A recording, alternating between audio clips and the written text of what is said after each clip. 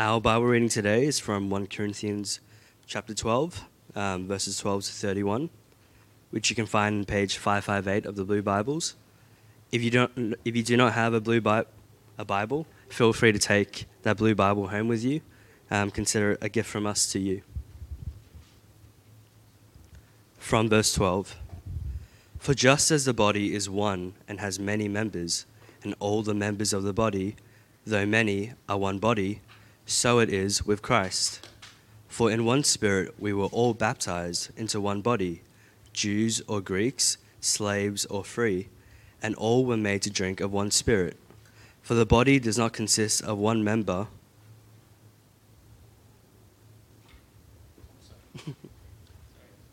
but of many. If the foot should say, because I am not a hand, I do not belong to the body, that would not make it any less a part of the body. And if the ear should say, because I am not an eye, I do not belong to the body, that would not make it any less a part of the body. If the whole body were an eye, where would be the sense of hearing? If the whole body were an ear, where would be the sense of smell? But as it is, God arranged the members in the body, each one of them as he chose. If all were a single member, where would the body be? As it is, there are many parts, yet one body.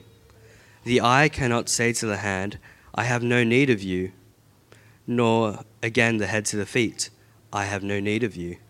On the contrary, the parts of the body that seem to be weaker are indispensable, and on those parts of the body that we think less honorable, we bestow the greater honor, and our unpresentable parts are treated with greater modesty, which our more presentable parts do not require. But God has so composed the body, giving greater honor to the part that lacked it, that there may be no division in the body, but that the members may have the same care for one another. If one member suffers, all suffer together. If one member is honored, all rejoice together. Now you are the body of Christ and individually members of it. And God has appointed in the church, first apostles, second prophets, third teachers, then miracles, then gifts of healing, helping, administrating, and various kinds of tongues. Are all apostles? Are all prophets? Are all teachers? Do all work miracles? Do all possess gifts of healing? Do all speak with tongues? Do all interpret? But earnestly desire the higher gifts. This morning, as you can see, the heading for the sermon, the title is A Healthy Body Image. And body image is a rather big talking point in our day and our age. Even though perhaps a few decades ago this was something that was discussed more among women, these days, especially in our very picture-oriented social media society, men are probably just as concerned about their body image as women. The dudes don't want dad bods. Am I right, dudes? Kids, do you know what a dad bod is? Anyone? Yeah, no? Because, you know, I think all of your dads have dad bods. I'm pretty sure all the dads are okay with that. So this morning, do you have a healthy body image? Now, I know what you're thinking. JR, this has nothing to do with what Paul means when he talks about the body in 1 Corinthians 12. What we just read is not, Paul trying to give us godly wisdom about how to, feel good about yourself. And you'd be absolutely right. But I've given the sermon this title because it communicates the two major parts of the passage. God's concern in what he says through Paul to us here is that you have a healthy body image. And his concern is that in two things. Firstly, a healthy body image of Christ's body. And secondly, a healthy body image of you as a member of Christ's body.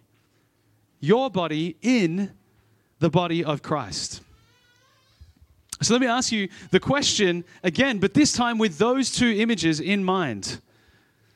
Do you have a healthy body image? Is your perspective of the body of Christ and of your place in it a healthy biblical one? And if not, or if so, what even is that? What does it mean? What does it look like to have a healthy body image of the body of Christ and of your part in it? That's what we're going to be exploring in our passage this morning. And we'll do so looking at three main sections of this half of chapter 12, to which I've given these headings. 1, many members of Christ's body. 2, diverse members in a united body. 3, gifted members of Christ's body. So with our Bibles open, with our bodies engaged, let's dive into this passage. Let me pray for us as we do that. Heavenly Father, we thank you that we can gather here today as your body. We pray for the members of our body that aren't with us. Lord, may you sustain them. May they find joy in you. And may they continue to turn to you wherever they are. And Father, we pray that as we gather and hear your word, Lord, would you open our ears and our hearts and our minds to hear what you have to say to us this morning. In Jesus' name. Amen. So let's begin at the first point, many members of Christ's body. Let me ask you, kids and adults, how many members does your body have? Anyone? Anyone have a guess? Somebody just throw a number at me. What do you think? 20. That's a good. 40. That's good. And what would you be counting, do you think? Hey? What do I hear over here? 1. Oh, 1 member. Hey, that'll be a relevant observation later, Well, it depends on what you count, right? I Googled this week and it said 5. You can count your head, your torso, and your limbs, and as in arms and legs. Is that 5? Yeah, something like that. But if you count all the other organs, you'll end up with more, right? Maybe 200 and something. I mean, we don't really know. To be honest, it's kind of a question that doesn't really have an answer. But what we do know is that there are many members to your body, many parts to your body that work together to make it work, which is Paul's point here. Let's read from verse 12. For just as the body is one and has many members, and all the members of the body, though many, are one body, so it is with Christ. For in one Spirit we were all baptized into one body, Jews or Greeks, slaves or free, and all were made to drink of one Spirit. As I mentioned last week, these are a couple of hinge verses that connect the section before and the section that comes after. So Paul is coming from what he's just spoken about with regards to spiritual gifts, and now he moves into this image of the body.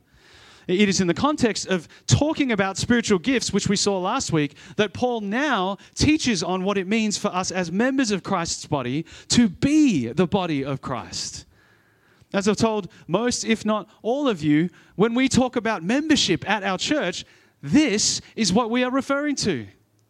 And the term is commonly used these days in our society to refer to you signing up to a club or the local library. But when we talk about it in church, we're referring to the fact that we're members of Christ's body. That is the definition of the word. And Christ's body, it finds its visible expression in the local church. His global body, his body which is comprised of all believers from all time, all across the globe, is given visible expression here in the local church and in the thousands of local churches everywhere. And so all Christians everywhere are united to this one body, and that unity is visibly seen in local bodies. Local churches. This is why the Bible can use the term so fluidly, referring to both the church global and the church local, as we see a lot in this letter. Paul himself uses the term in that way. Paul highlights this point by declaring that we were all baptized into one body and in one Spirit, even though we came and even though we continue to come from a diverse range of backgrounds. The phrase Jews or Greeks, slaves or free, it echoes what he would say to the Galatians in Galatians chapter 3, verse 28. And there he lists even more categories that show the diversity of people who are made one in Christ. That's the point, that regardless of where we have come from, we are united together in Christ. And in Paul's first water image of verse 12, it's one that we readily relate to, given that baptism is the first step of obedience for a person who first puts their trust in Jesus. It is the outward sign of an inward reality of dying to sin and self and being raised to life in Christ. So Paul is not explicitly referring to water baptism here, but obviously just the use of the word calls to mind this sign of new life that we have in Jesus. And so it makes sense to use it to describe our entry into the body. Paul's second water image might be a little bit more confusing, where he says, we drink of the one Spirit. Now, perhaps Paul is referring to the cup of communion, which also unites the body of to Jesus. But more likely, what he has in mind is what he said earlier in chapter 10 of this letter when describing how Israel drank from the rock, which was Christ. Whatever the case, the unmistakable point of Paul's imagery here is that these many members are united by the one Spirit in the body of Christ. And so it begs the question, doesn't it? What does unity in the body of Christ actually look like? This is essential for us to consider, especially because the Bible talks about it enough that we ought to pay close attention to what it is and how we are to attain it. Well, the first thing to say is that unity must be in Christ, in the one body and in the one Spirit.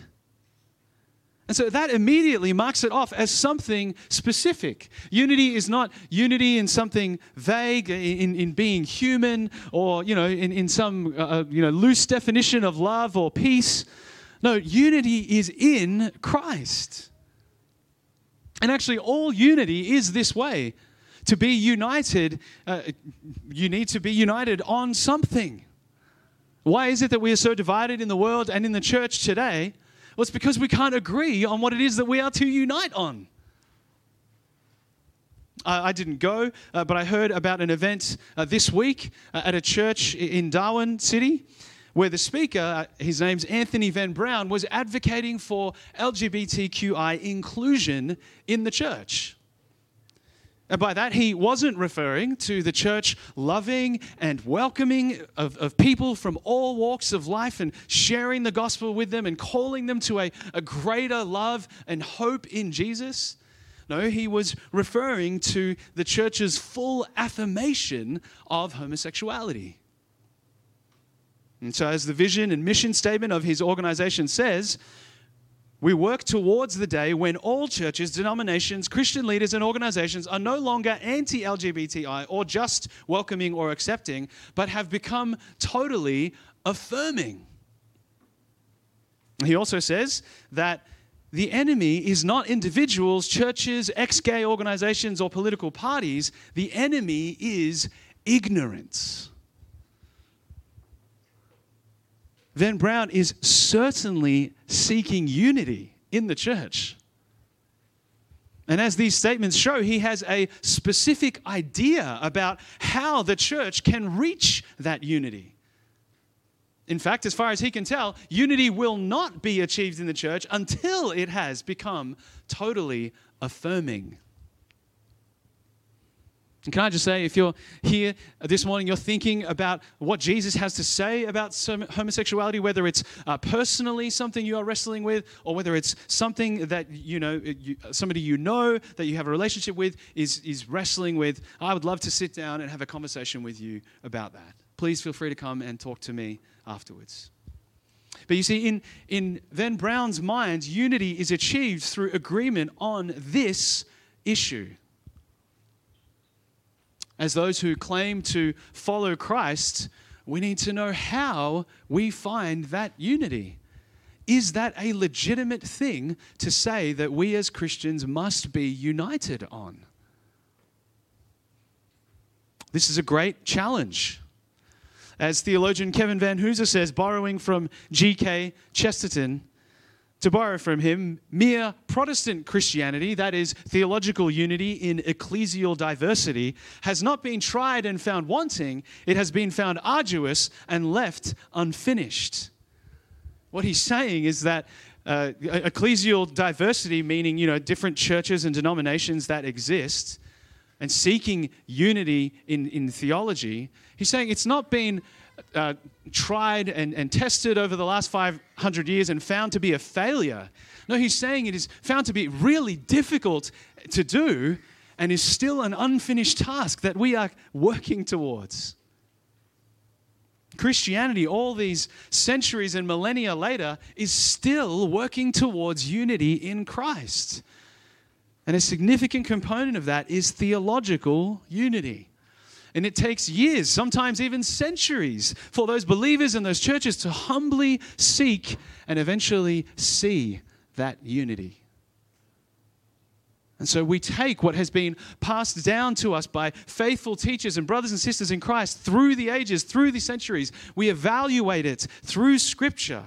And then we dialogue with one another. And then we take it back to Scripture. It is a mammoth effort and it is ongoing.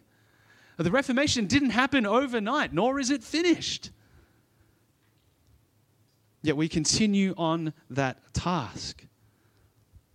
To quote William Faulkner, the past is never dead. It's not even past. God continues to work in His church and to bring unity in Christ by His Holy Spirit and through His Word. And yes, I say His Word because that is what God has given us through His apostles and prophets to keep seeking unity in. I'll say more about that a bit later. And we need this because sin has separated us from God in so many ways. We don't naturally think rightly about God. We don't naturally desire what God desires. We don't naturally humble our own hearts and our thoughts before Him. We don't naturally seek the hard road of unity in mind and spirit because we prefer the comfort of unquestioned uniformity in minimal agreement, or perhaps unquestioned uniformity in maximal agreement. We naturally cleave to our own groups based on our other identity markers, other preferences. We prefer to be in the middle class or in a certain culture or ethnicity or in with those who are passionate about the same hobbies and causes as us rather than being in Christ. We choose churches based on these other things rather than being in Christ. Friends, the gospel alone changes our hearts and presses us on towards unity in one body and in one spirit. Perhaps you're here this morning and you're not a Christian and you're looking around at this mob of, motley crew people and dad bods, and you're thinking to yourself, I can't see anyone here that would have anything in common with me. Well, believe it or not, we wonder that too. But what unites us is the one thing that is true of all of us. We were once people who lived for ourselves, who were slaves to our sin, and Christ set us free when we turned away from it and turned instead to Him. That is the single most important thing about any of us, and that is what unites us. If you are not a believer this morning, I'd love to talk to you about how you can know Jesus and be welcomed into His body this morning. Please come and see me or any of our other members afterwards if that is you. We are the body of Christ, which is made up of many individual members. And that happens even though God has made us so magnificently diverse. Which brings us to the second point. 2, diverse members of a united body. Kids and adults, have you ever considered the journey that your food takes from the moment it comes into your body to the moment it comes out of your body? I mean, food looks very different going into your body compared to coming out of it, doesn't it? Right? Yeah, there's some vigorous nodding there amongst not just the children. So obviously, something has happened in your body in that time. It goes through your mouth. Your teeth and saliva, they work together to get it to a point where it can be swallowed. As you can see, here's a picture of Jeff and his internal organs.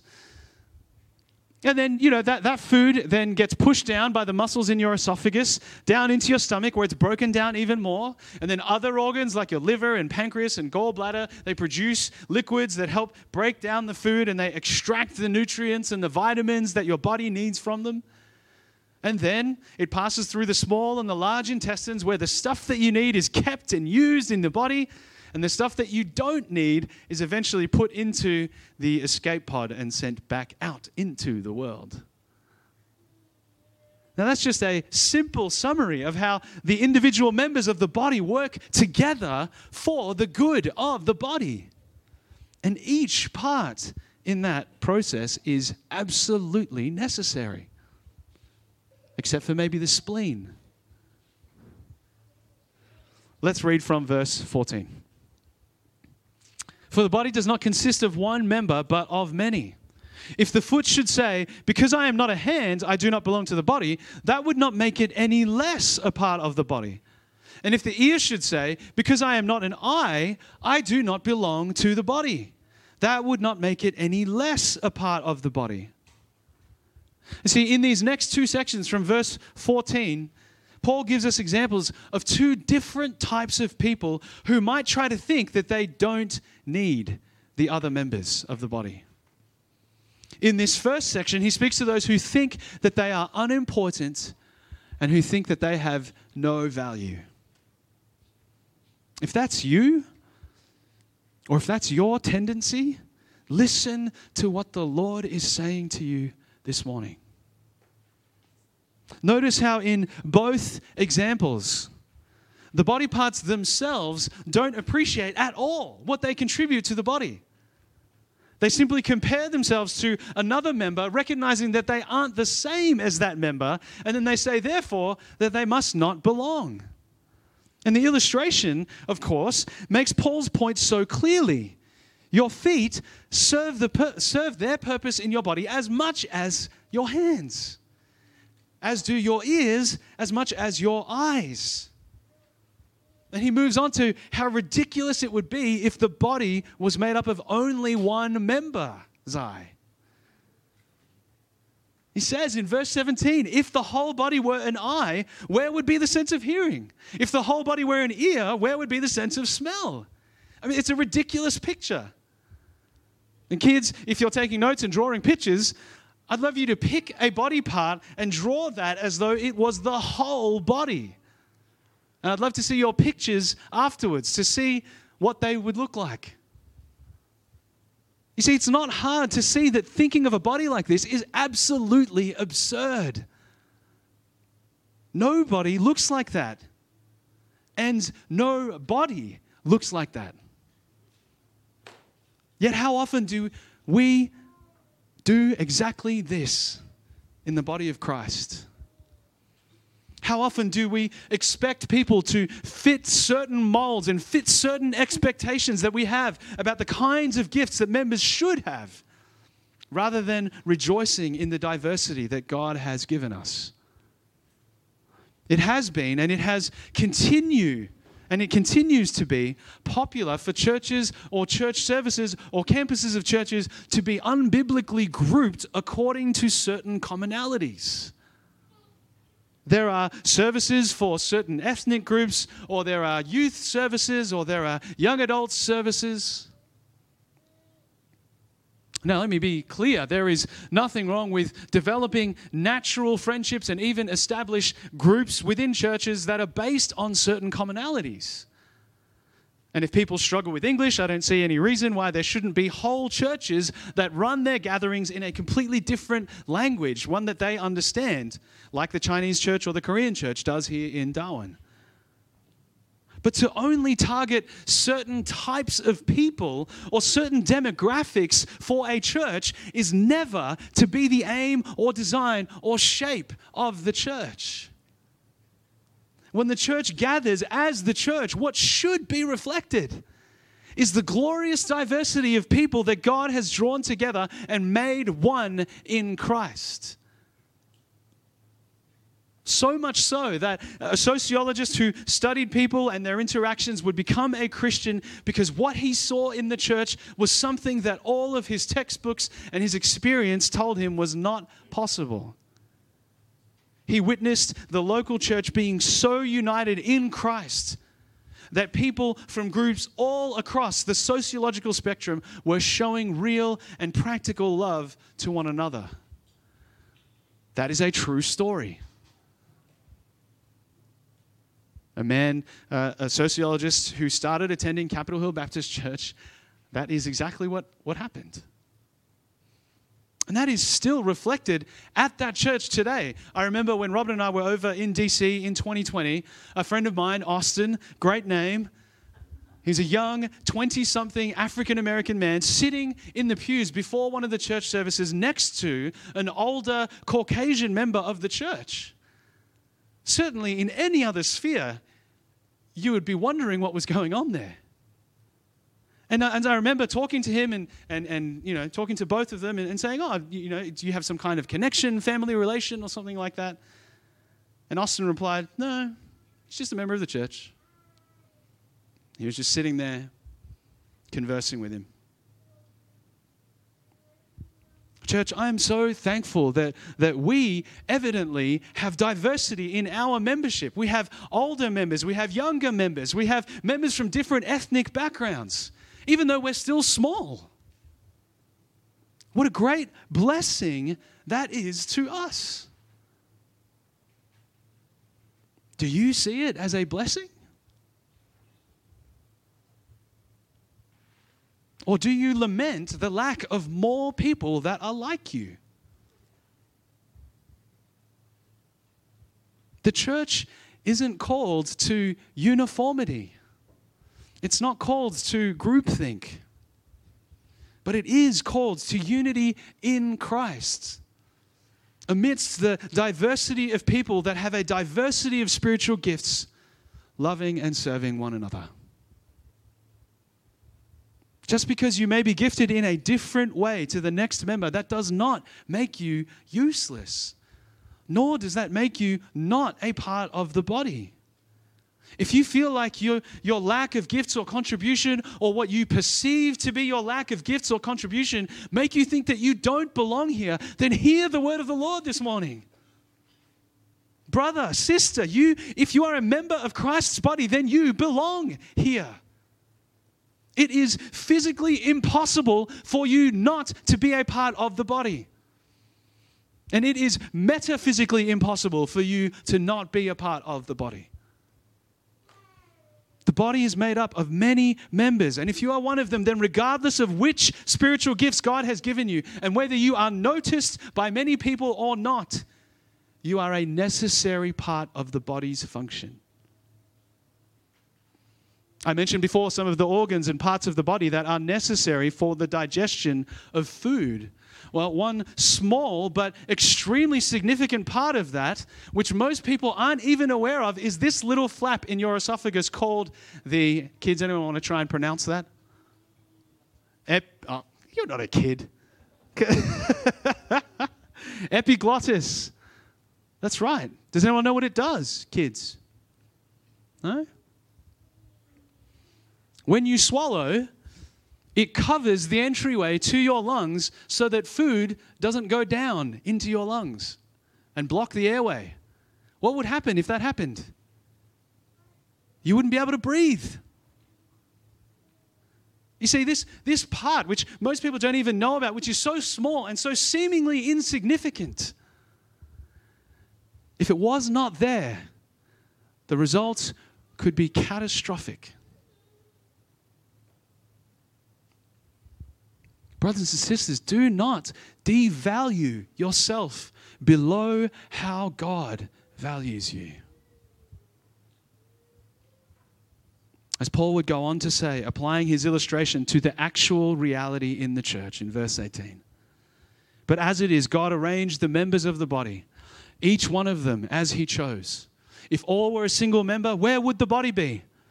As it is, there are many parts, yet one body.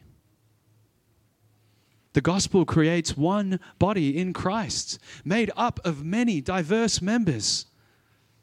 And sometimes there are those who think that because they're not gifted in a certain way, they don't belong. If that is you, hear the word this morning. Your worth is not in your gifts, whether real or perceived. Your worth is in Christ. And you are an indispensable part of his body. Well, there are also those members who have the opposite problem.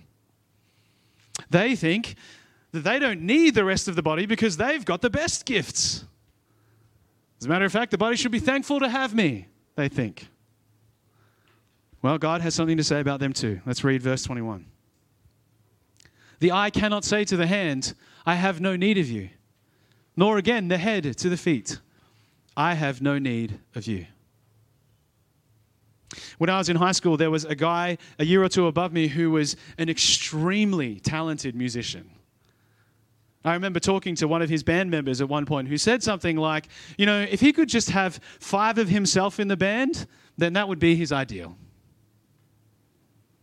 Now, I don't think he expressed himself that way. But it's possible that that's basically what the people Paul is addressing were saying, which he quotes here. As we'll continue to discover over these next few chapters, it seems like there was a group of people in the Corinthian church who thought that their spiritual gifts, and most likely the gift of tongues, were superior gifts to others. And as a result, they figured that they didn't need those members who were weaker and who were less honorable. Well, surely it doesn't take us long to realize how quickly we can fall into that same attitude. You know, we don't have a caste system in our culture like others do, but we certainly rank others around us according to a range of different criteria. How easily that same attitude worms its way into our hearts and into the church. For me personally, over the last few years, this is something that God has really challenged and highlighted to me and sanctified me in. How often do I, as a Christian in church, and how often did I, in my work as a pastor before Emmaus Road, think that some people were just not worth my time? How often did I think that certain people were not worth investing into because, well, they didn't contribute much? How often did I think, you know, I don't need your friendship. I've got plenty of friends here who are way more encouraging and fun to be around, and you're just hard work. I'll tolerate you, but I won't work hard to love and care for you. Brothers and sisters, if God has given you many spiritual gifts, or ones that are more obviously on display and valued and treasured by others, watch over your own heart to ensure that you don't devalue or underappreciate the members of the body that don't have those same gifts or have ones that you think are less honorable. Let's read from verse 22. On the contrary, the parts of the body that seem to be weaker are indispensable. And on those parts of the body that we think less honorable, we bestow the greater honor. And our unpresentable parts are treated with greater modesty, which our more presentable parts do not require. But God has so composed the body, giving greater honor to the part that lacked it, that there may be no division in the body, but that the members may have the same care for one another. Notice how Paul doesn't deny that there are some members that seem to be weaker, and that there are unpresentable parts which are treated with greater modesty. Paul here is actually most likely referring to the private parts of our bodies without saying it outright. Now, I'm glad he did that because we have children here this morning.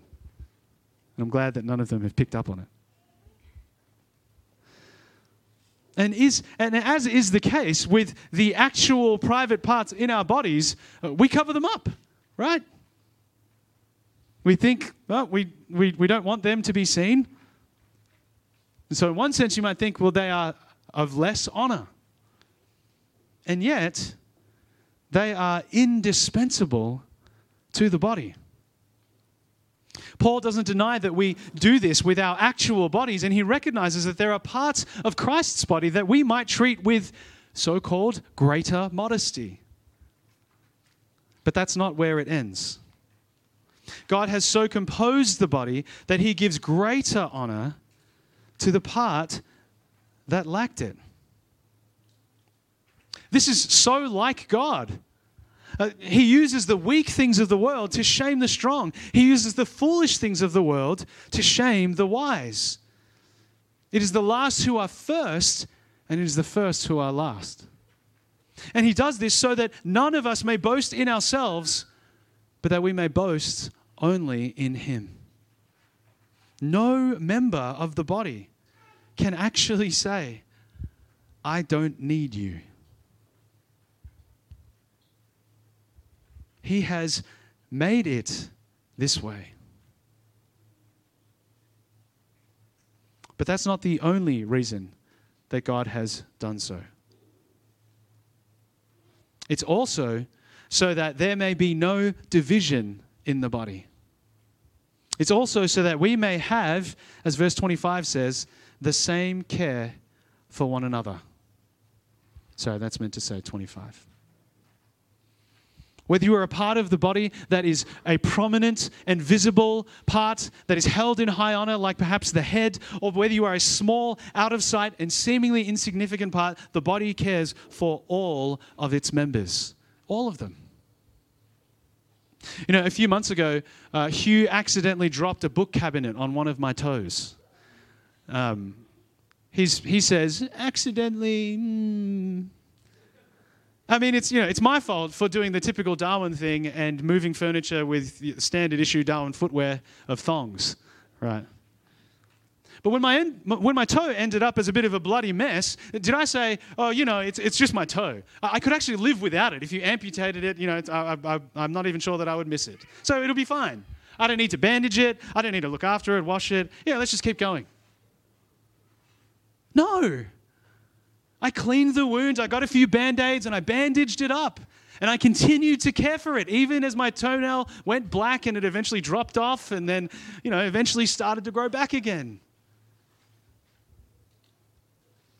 Whether we think of certain members of the body of Christ as more or less gifted or more or less presentable or more or less honorable, God has put each one in the body that we might have the same care for one another. For Christians, as members of the body of Christ, our sense of worth does not come from the gifts. It comes from knowing and from becoming increasingly content and fulfilled in the fact that you are in Christ. That is the path to killing jealousy and envy of others in your life. And that is also the path to honoring and appreciating all the members of the body and all the spiritual gifts that God has given them. Being able to provide the same care for one another does not come by us denying or downplaying the gifts that God has given to each member. Martin Luther put it this way.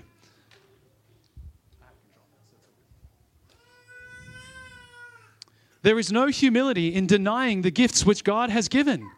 If somebody said, I have hands, should I humble myself and say, I beg your pardon, they are hoofs? The sun does not say that it is black. The tree does not say, I bear no apples, pears, or grapes. That is not humility. But if you have gifts, you should say, these gifts are from God. I did not confer them upon myself. One should not be puffed up on their account. If someone else does not have the gifts I have, then he has others. If I exalt my gifts and despise another's, that is pride. The sun does not vaunt himself, though more fair than the earth and the trees, but says, although tree, you do not shine, I will not despise you, for you are green, and I will help you to be green. If you have more spiritual gifts, or if you have more prominent spiritual gifts, God has given them to you so that you might pour them out for the good and the benefit of the body.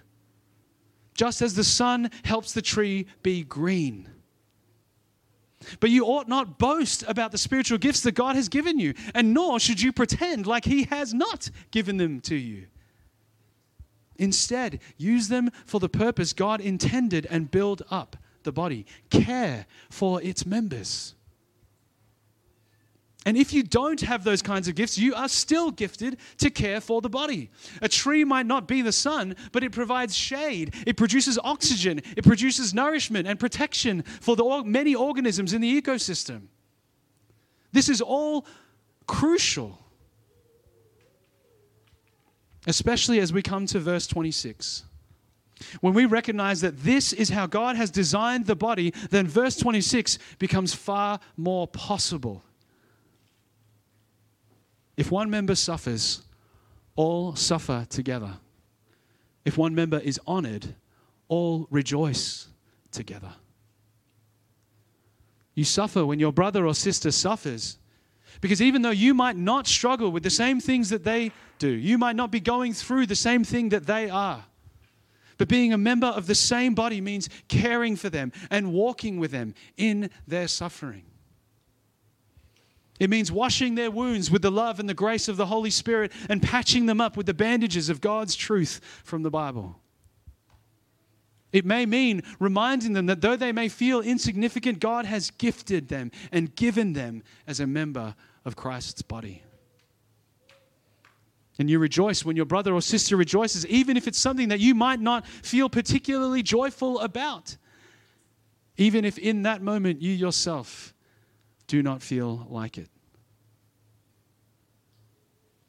But of course, the most challenging part of this verse will always be when the same event produces suffering in one member and rejoicing in another. When the couple, unable to have children, hear of another getting pregnant with their 5th child. When one member achieves all that they want to in their career, while another seems to constantly face closed doors and disappointments and unfulfilling jobs. When one member gets engaged, while another remains single. When the child of one family excels in school, while the child of another lags behind due to learning difficulties. When one member celebrates their mother's 70th birthday, and another continues to feel the pain of never truly knowing theirs.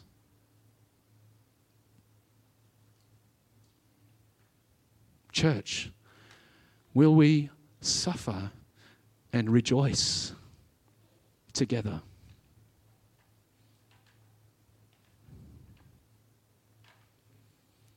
Our sin will keep pushing us towards being more self-centered and self-focused. It will naturally make us want to avoid the difficulty and the pain of living this out.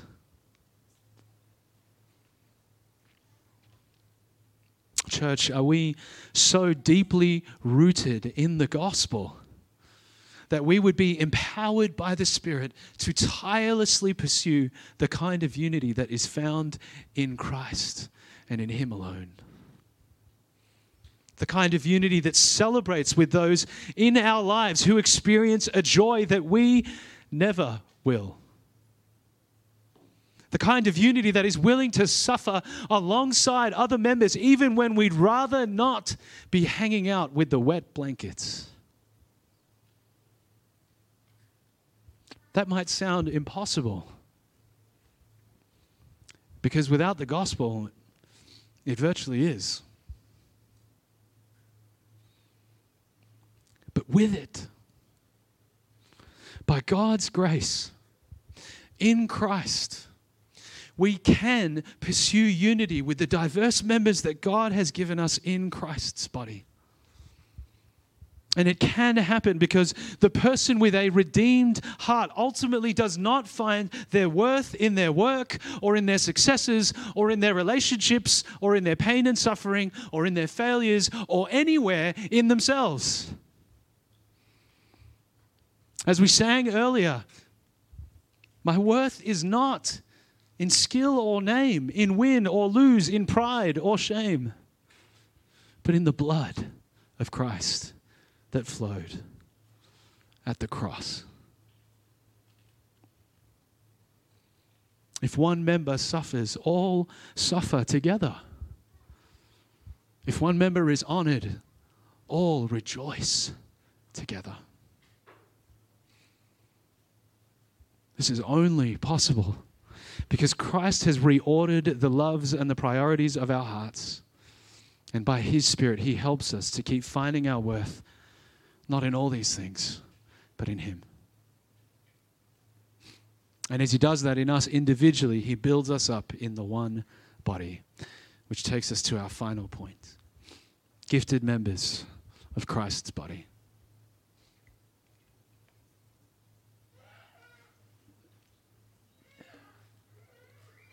This last section of chapter 12 is in many ways repeating what the first section said. So if the first and the third points to this sermon sound like they're saying virtually the same thing, that's the reason why. Paul is taking his big point, which he first made in verses 12 and 13, and is now bringing it all together. The diverse members of the body, the spiritual gifts that God has given them, and the point of it all, he summarizes here. Let's read verse 27. Now you are the body of Christ, and individually members of it. After all that's been said, here is the summary point once again. You are the body of Christ and individually members of it. You are diverse members united in one body.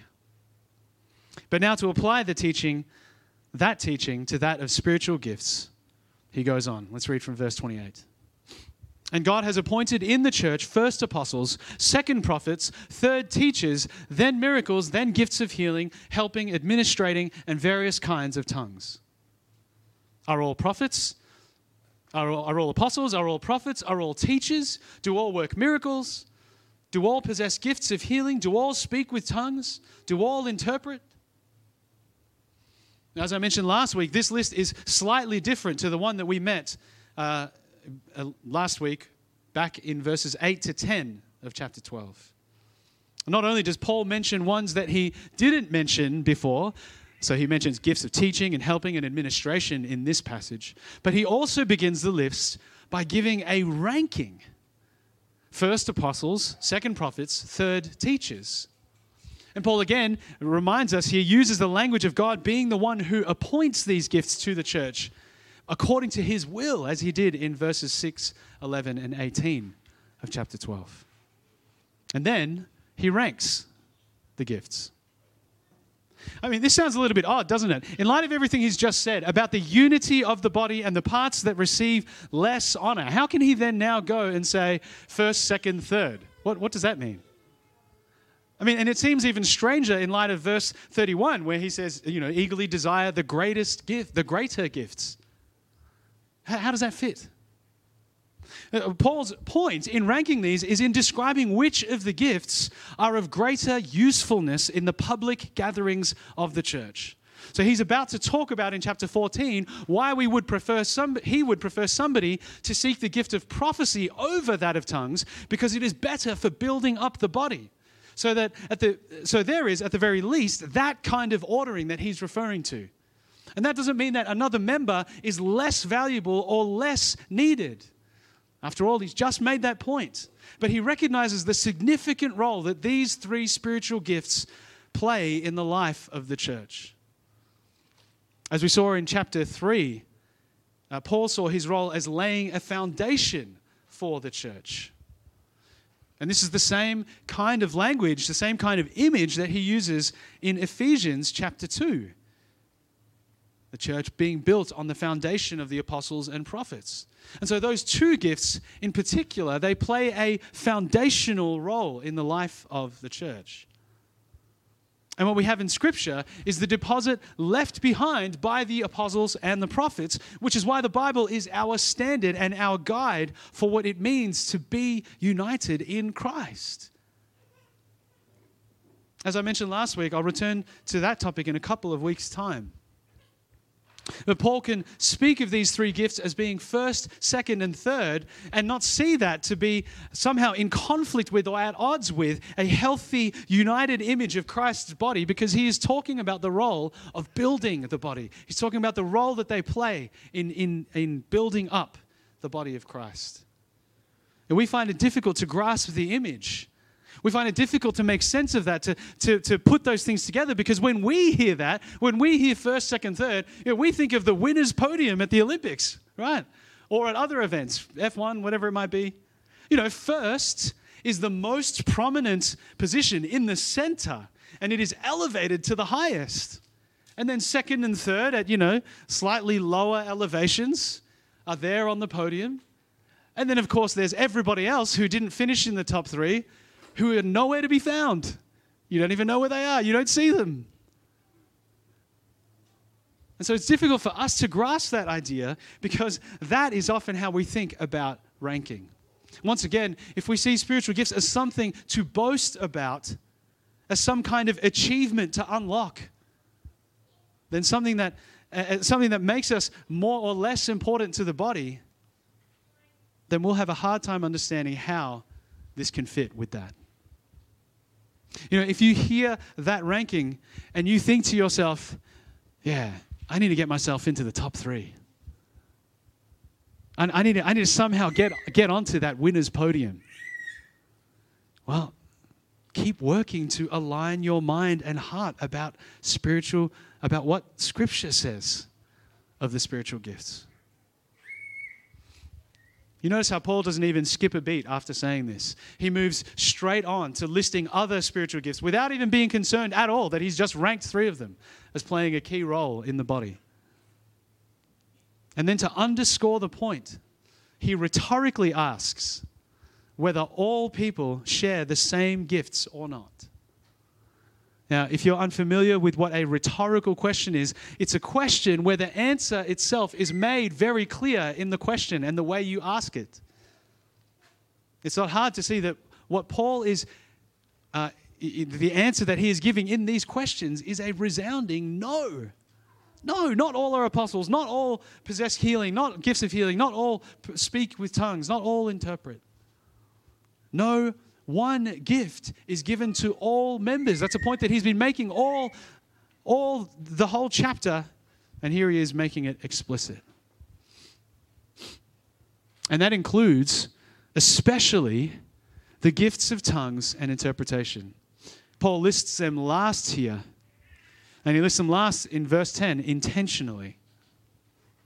And given Paul's focus in chapter 13 of love, and his extended discussion about tongues in chapter 14, it is extremely likely that the gift that some of the Corinthians were boasting about, that they were saying, I have no need of you because I have this wonderful gift, was tongues.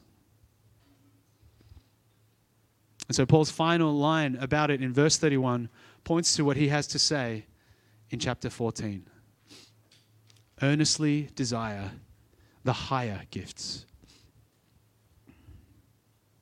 Now, if you're, as a side note, wondering why Paul has very clearly said several times in this chapter that all gifts are apportioned according to God's divine will, but then says here that we are also to earnestly desire gifts, especially the higher gifts, well, that taps into the doctrine of the compatibility of God's sovereignty and human responsibility. I'm happy to talk about that later if you have questions, but I simply want to point that out, that here is yet another example of that truth. And so what does Paul mean by higher? Well, in verse 5 of chapter 14, he says that the one who prophesies is greater than the one who speaks in tongues, so that the church may be built up. Again, this is in line with his ordering of those speaking gifts as first, second, and third. It's not to say that one with the spiritual gift that is more useful for the building up of the church is greater and therefore justified in looking at other members and saying, I don't need you. No, Paul simply wants to encourage the Corinthians to stop boasting about certain gifts and to seek the ones that are most edifying, most encouraging, most building up for the body. Now, currently, our church is probably not at risk of seeing the gift of tongues as being the ultimate spiritual gift. I mean, that's just a guess, but I think that's probably accurate. But we're certainly not immune to prizing certain spiritual gifts in such a way that we look down our noses at others. What spiritual gift might that be for you? What might it be for us? I pray that we would not fall into that same trap, regardless of the spiritual gift. Christ's body is made of many members whom God has gifted in diverse ways. May He keep us from creating levels of superiority because of it.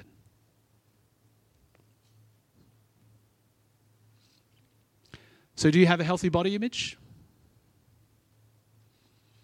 Maybe your view of Christ's body was one of uniformity instead of unity. Or perhaps you thought to yourself, well, I'm a great body of one. A healthy image of the body is one that recognizes that it is Christ's, and that unity among all its diverse parts isn't achieved through running away from what it means to be united in Christ, but by running towards it. And a healthy image of your own body in Christ's body as a member of that body is one that humbly and truly acknowledges the spiritual gifts that God has given you, recognizing that you are a necessary part of it, and seeks to care for the other members with those gifts. In the words of High School Musical, we're all in this together. How can you serve and love the body of Christ? Let's pray.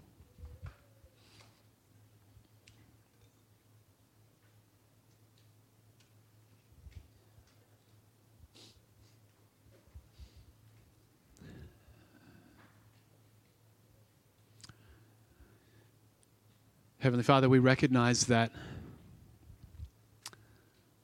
the culture, the world that we inhabit is one that is constantly shaping us to think more and even only of ourselves. Yet you call your children to do differently. Father, we know that that is challenging. We know that it is hard to seek and to find and obtain unity in Christ amidst all the diverse people and gifts that you have placed in your church. Father, we need the help of your Spirit.